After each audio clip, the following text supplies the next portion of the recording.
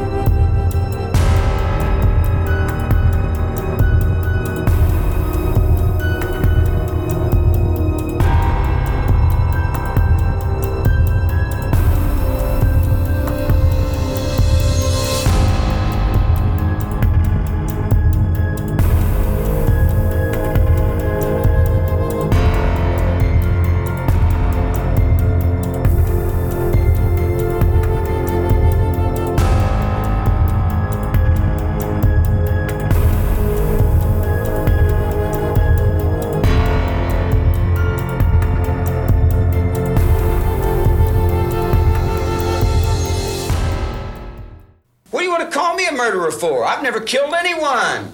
I don't need to kill anyone. I think it. I have it here. On May 18th, 1969, Terry Melcher visited Spahn Ranch to hear Manson and the women sing. Melcher arranged a subsequent visit, not long thereafter, during which he brought a friend who possessed a mobile recording unit, but Melcher did not record the group. By June, Manson was telling the family that they might have to show blacks how to start Helter Skelter. When Manson tasked Watson with obtaining money, supposedly intended to help the family prepare for the conflict, Watson defrauded a black drug dealer named Bernard Lotsapapa Crow.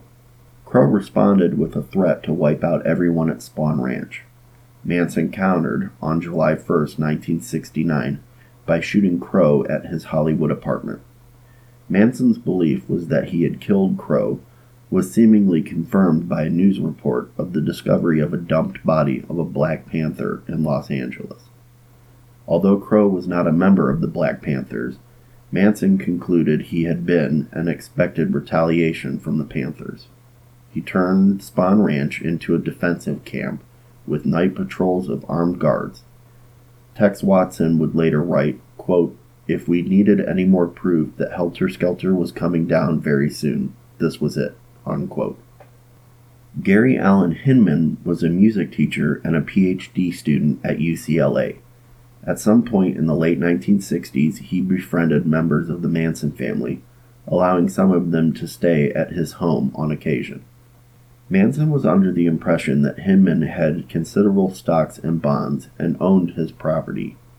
Believing that he was wealthy, Manson sent family members Bobby Beausoleil, Mary Brunner, and Susan Atkins to Hinman's home on July 25, 1969, to convince Gary to join the family and turn over the assets Manson thought Hinman had inherited. The three held the uncooperative Hinman hostage for 2 days, during which time Manson showed up with a sword and slashed his ear. After that, Beausoleil stabbed Hinman to death, allegedly on Manson's instructions. Before leaving the Topanga Canyon residence, Beausoleil or one of the women used Hinman's blood to write, quote, "political piggy" on the wall and to draw a panther paw, a Black Panther symbol. In magazine interviews in 1981 and 1998, Beausoleil said he went to Hinman's to recover money paid to Hinman for drugs that he had supposedly bought and that had been bad. He added that Brunner and Atkins, unaware of his intent, went along merely to visit Hinman. Gary sold some dope to some bad people. He sold some drugs that caused Beausoleil's wife to lose her baby. Kid come to me and says, "Hinman owes me." I said, "Okay, what do you want me to do?" He said, "You're my brother, right?" I said, "Yeah, that's right." He said, "What do I do?" I said, "Well, if you're big enough, go get your money. If you're not, sit down and keep quiet." He said, "What would you do?" I said, "It's money, man. It's not worth the trouble. You dig? Let's go party, you know. I mean, what do we need money for?" "All right, I'm big enough. I'm going to go get it." I said, okay, if that's what you want. So he called me a couple of days later. He said, man, this guy's got a gun. I said, don't invoke me to no violence, man. I just got out of the penitentiary. I don't want to go back. He said, you said you were my brother. And he said, what do I do? He's got a gun. I said, well, if he's got a gun, he's a coward. He must be afraid or he wouldn't have a gun, you know. I said, you don't need a gun, man. I said, don't reach for the gun. If you reach for the gun, he'll shoot you because you're putting his mind on the gun. Smack him in the mouth first. Put his mind on his mouth, then grab the gun. Oh, you're crazy. I said, no, that's not crazy. It's just a matter of dealing with yourself. Show me. So I said, don't, you know, so I got involved. So here I go. Bruce McGregor Davis and I go over to Hinman's house. I got a knife on my leg. So I cut Hinman's ear. And I take the gun, he shoots off on the wall, and I throw the gun one way, and I throw the knife the other way. And I give the kid the knife, and I say, that's how you do it. Don't bring me into this no more. Don't bring me into no violence. Then I'm thinking, I got to scare this character. I say, all right, now I got to kill you, Hinman. He said, oh, don't kill me. I said, if I don't kill you, you're going to tell my parole officer, and he's going to put me back in prison.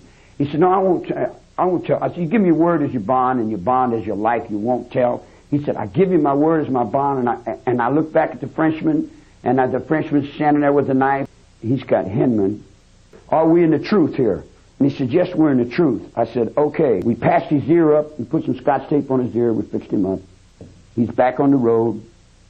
No problems. I'm out of there, man.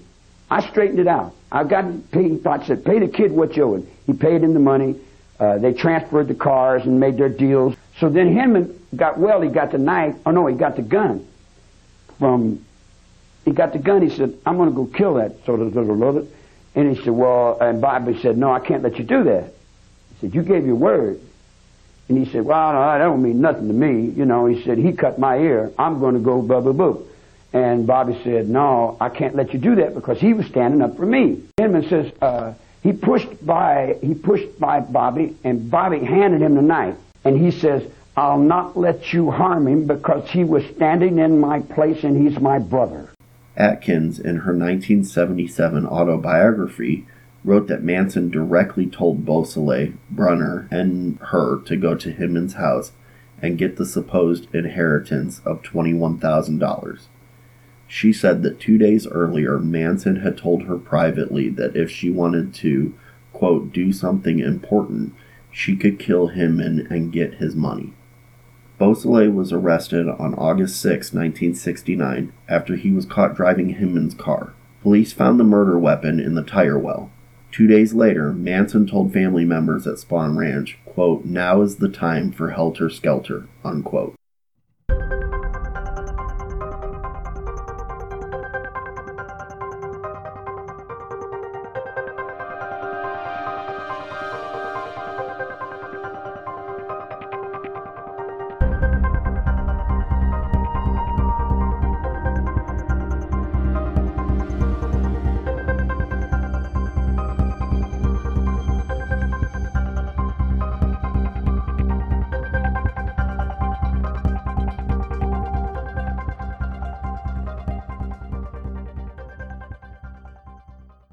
On the night of August 8, 1969, Tex Watkins took Susan Atkins, Linda Kasabian, and Patricia Krenwinkel to, quote, the house where Melcher used to live, unquote, as Manson had instructed him, to, quote, totally destroy everyone in it, as gruesome as you can, unquote.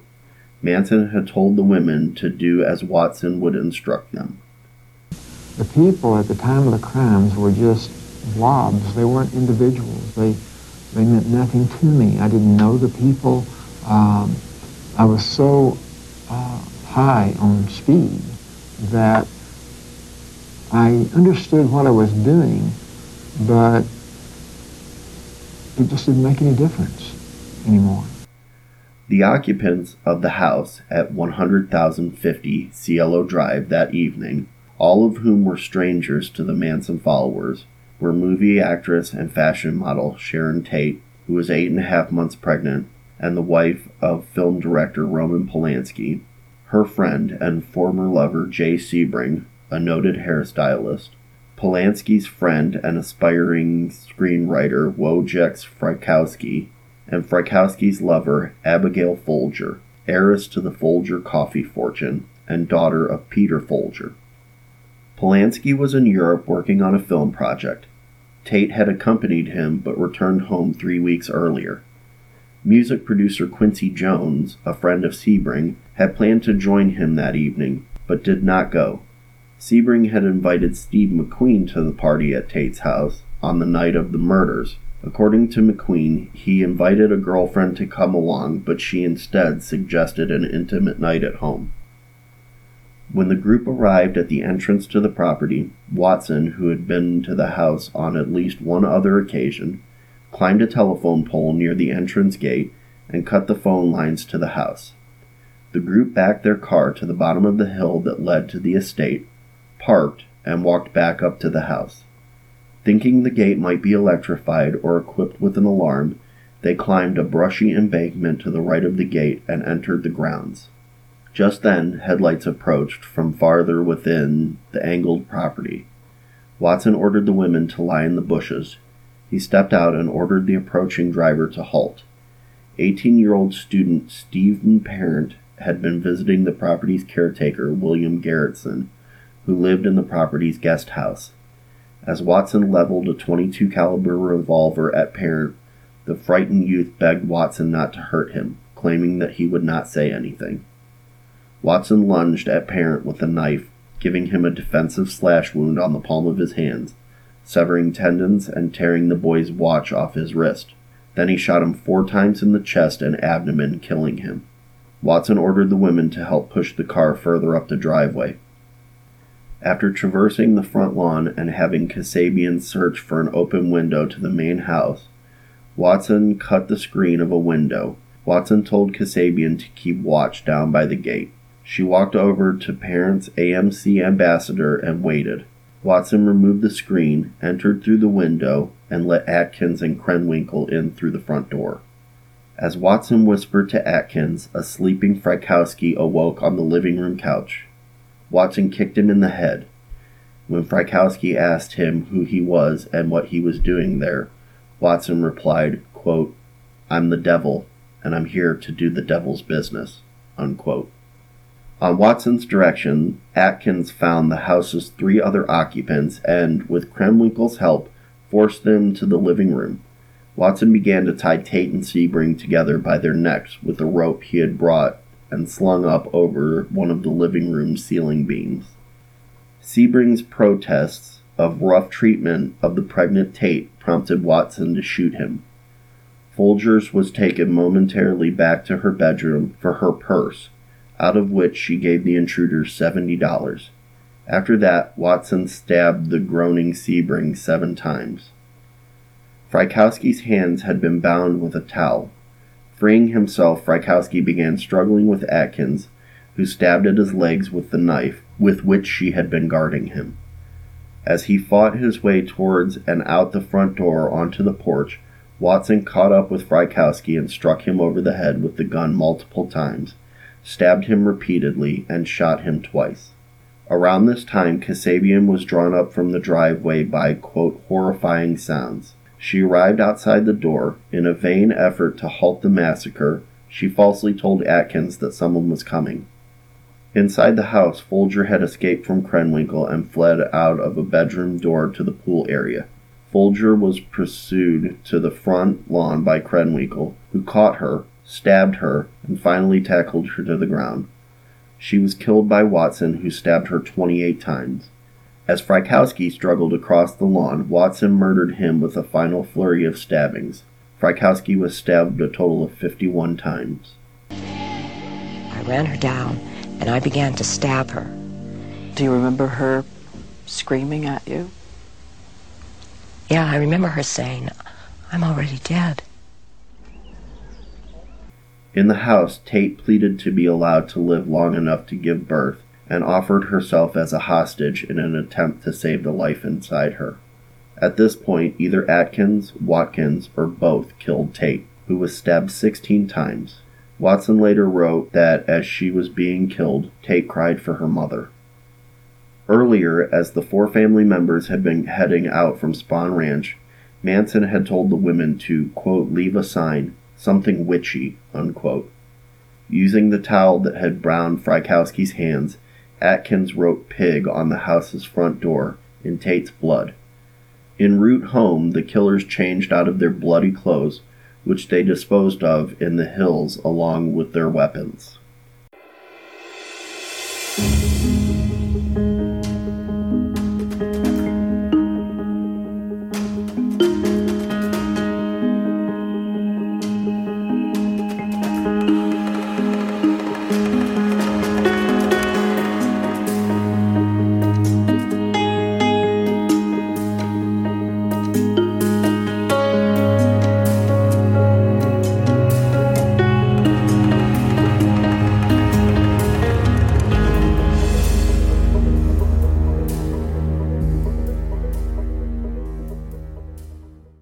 The next night of August 9, 1969, 6 family members, Leslie Van Houten, Steve Clem Grogan, and the 4 from the previous night drove out on Manson's orders.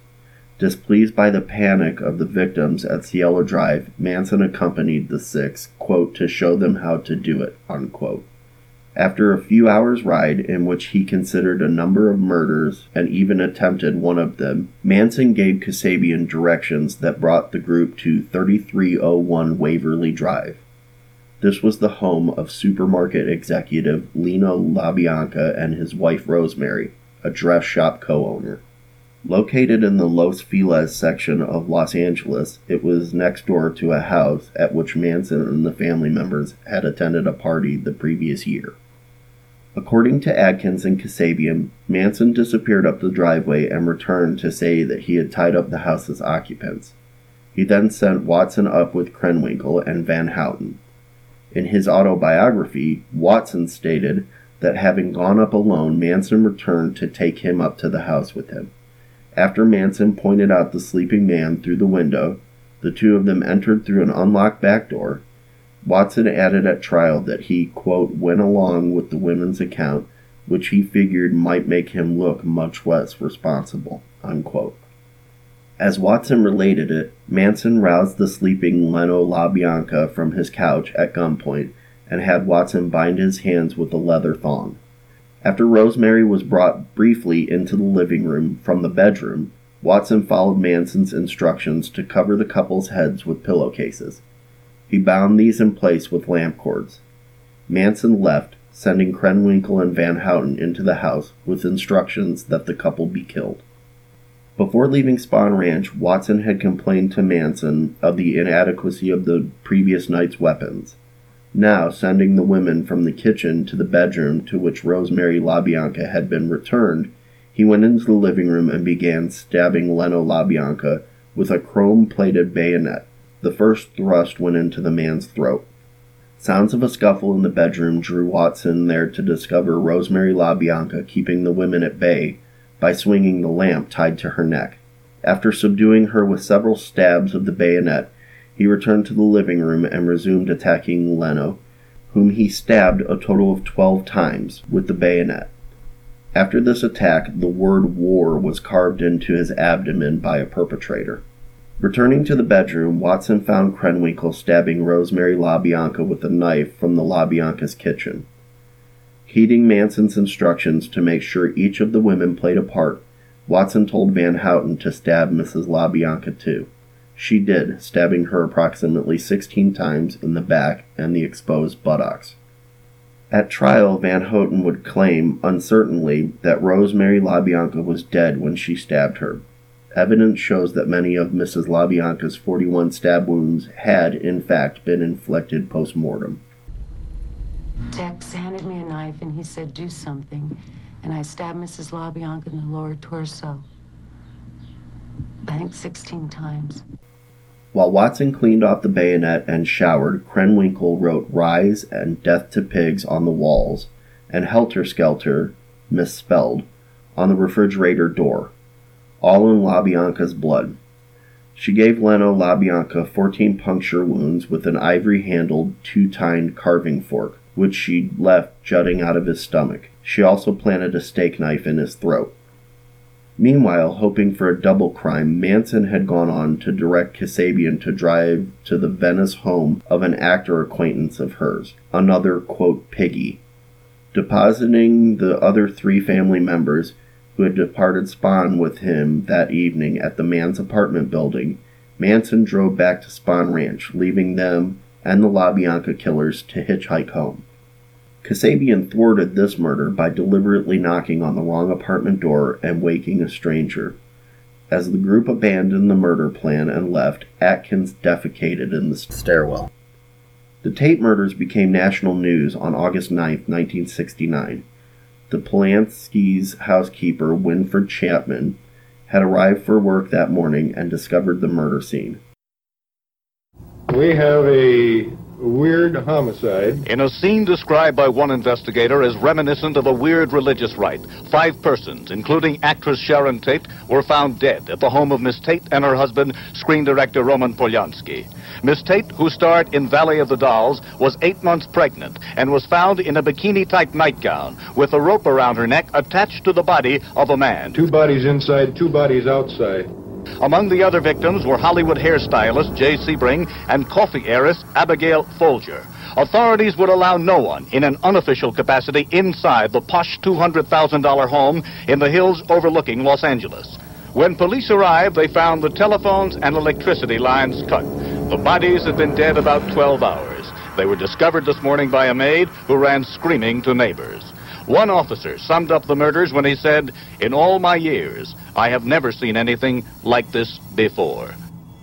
On August 10th, detectives of the Los Angeles County Sheriff's Department, which had jurisdiction in the Hinman case, informed LAPD detectives assigned to the Tate case of the bloody writing at the Hinman house. Thinking the Tate murders were a consequence of a drug transaction, the Tate team ignored this and the crime's other similarities. The Tate autopsies were underway, and the LaBianca bodies were yet to be discovered. Stephen Parent, the shooting victim in the Tate driveway, was determined to have been an acquaintance of William Garretson, who lived in the guest house. Garretson was a young man hired by Rudy Altabelli to take care of the property, while Altabelli was away. As the killers arrived, Parent had been leaving Cielo Drive after a visit to Garretson. Held briefly as a Tate suspect, Garretson told police that he had neither seen nor heard anything on the murder night. He was released on August 11, 1969, after undergoing a polygraph examination that indicated that he had not been involved in the crimes. Interviewed decades later, he stated that he had in fact witnessed a portion of the murders, as the examination suggested. Garretson died in August of 2016. The LaBianca crime scene was discovered at about 10:30 p.m. on August 10th, approximately 19 hours after the murders were committed. 15-year-old Frank Struthers, Rosemary's son from a prior marriage and Leno's stepson, returned from a camping trip and was disturbed by seeing all of the window shades of his home drawn and by the fact that his stepfather's speedboat was still attached to the family car, which was parked in the driveway. He called his older sister and her boyfriend. The boyfriend, Joe Dorgan, accompanied the younger Struthers into the home and discovered Leno's body. Rosemary was found by investigating police officers. On August 12, 1969, the LAPD told the press it had ruled out any connection between Tate and the LaBianca homicides. On August 16th, the sheriff's office raided Spahn Ranch and arrested Manson and 25 others as, quote, suspects in a major auto theft ring, unquote, that had been stealing Volkswagen Beetles and converting them into dune buggies. Weapons were seized, but because the warrant had been misdated, the group was released a few days later. In a report at the end of August, when virtually all leads had gone nowhere, the LaBianca detectives noticed a possible connection between the bloody writings at the LaBianca house and, quote, the singing group The Beatles' most recent album, unquote.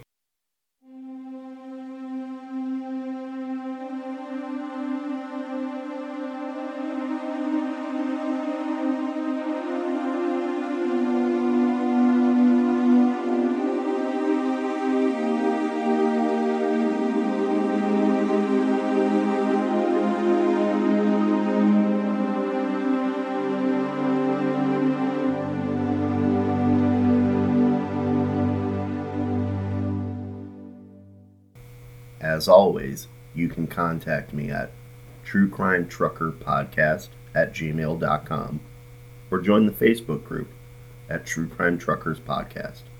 You can also visit my website at www.ageofradio.org/truecrimetrucker/. Also, if you'd like to donate to the show and get yourself a True Crime Truckers Podcast sticker, go to www.patreon.com/truecrimetruckerspodcast. You can also find me on Instagram at michael.pritt81. I will return in 2 weeks, so until then, stay safe.